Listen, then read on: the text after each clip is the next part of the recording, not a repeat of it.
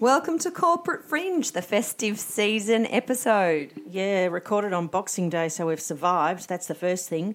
And this episode, we're going to just reflect on things that we've learnt in 2016. So I'm going to kick it off with, I probably realised this a while ago, but didn't know how to articulate it. And probably why I have sent 10 business cards and do 10 different things is I absolutely hate routine. So I'm finally just settling into that going, I'm 46, just that's who you are, just enjoy it. But then on the other hand, I love to exercise every day and have a really strict routine. So it's about understanding myself. So that's the big thing that I've learned. The other thing that I've done is I go to loads of conferences. And a lot of the sessions don't interest me or do interest me and engage me. So I've got this new goal when I go to one of these conferences now, instead of trying to change my life, I choose one thing that I want to achieve. I know that sounds very self-helpy, but... well, no, you're just saying don't try and do too much and don't try and have such high expectations and I want every penny cent worth out of this event. Yeah, and actually now I just leave. So if once I've got something out of it, I think that might be enough. You can only achieve so much in life. But the thing that I do is I choose something like the last one I went to, the MC just blew me away. Nat and I went to an event run by the magazine Collective Hub that Lisa Messenger self-publishes. And I really liked the magazine and so I thought we actually buy a ticket and go along to the event. And, that was it. Like, we weren't trying to change the world, but we took away some good things out of it. We did, but one of the things that blew me away was the MC, Phil Nosworthy, was this amazing guy. So I just made my goal to make sure I connect with him and see him again. And, in fact, we hope to get him on the podcast in the next couple of weeks. So that was sort of my goal for that conference. And it's really taken off the pressure. I don't feel compelled to. So I went to another conference a few weeks ago, and I didn't go to the opening drinks, the finishing drinks or the dinner. And I gave myself permission to go, I don't need to go to everything. No. And, but there were some other great speakers. There was little nuggets of gold. And you just kind of need a couple of them. You don't need to walk away and have a full detailed summary of every single presenter or session that you attend. Yeah, I think I've redefined what I'm looking for as success at those events. I think because I used to work for other people who send you there, you felt like you had to do everything and come home and do your presentation. In fact, I've just pared it right back and I enjoy them a whole lot more. And it's all part of the subconscious learning too. It's everything we do doesn't need to have a specific purpose or, be at that conscious level. It can be, it's all of these little, steps are all part of who we are. Yeah, and now the other thing that I learned as someone who's runs a small business is you cannot grow a business if you spend your life doing admin.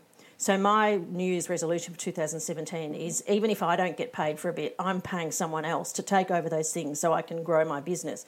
Because let's face it, me doing reports and zero accounts and invoicing and all the help desk stuff and whatnot, and our little team, we all do that, means we've run out of capacity to grow.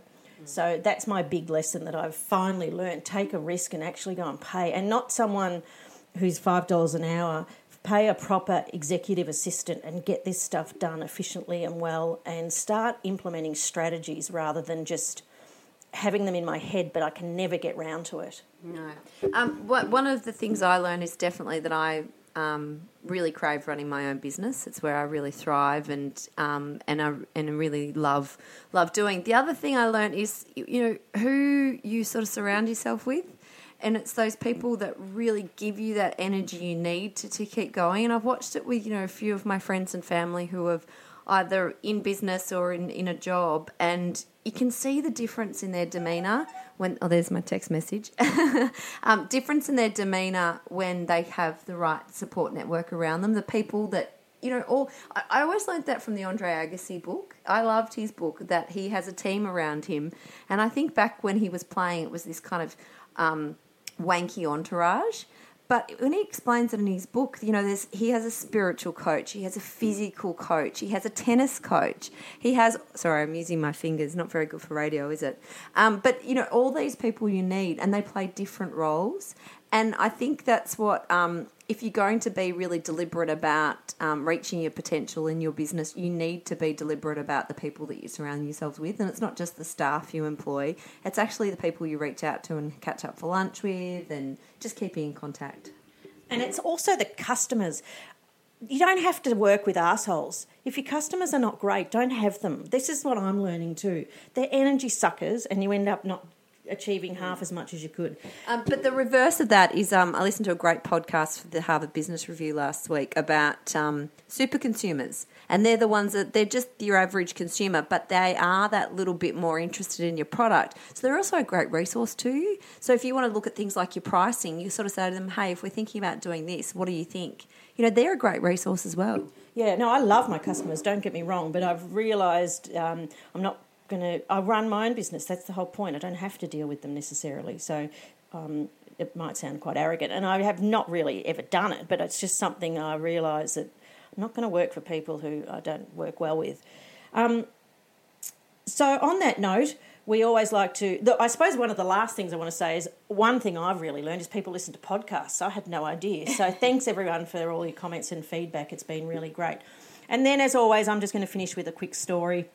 Absolutely nothing to do with anything in business, but I just thought it was hilarious. And it's about learning, I suppose, and what our kids learn at school.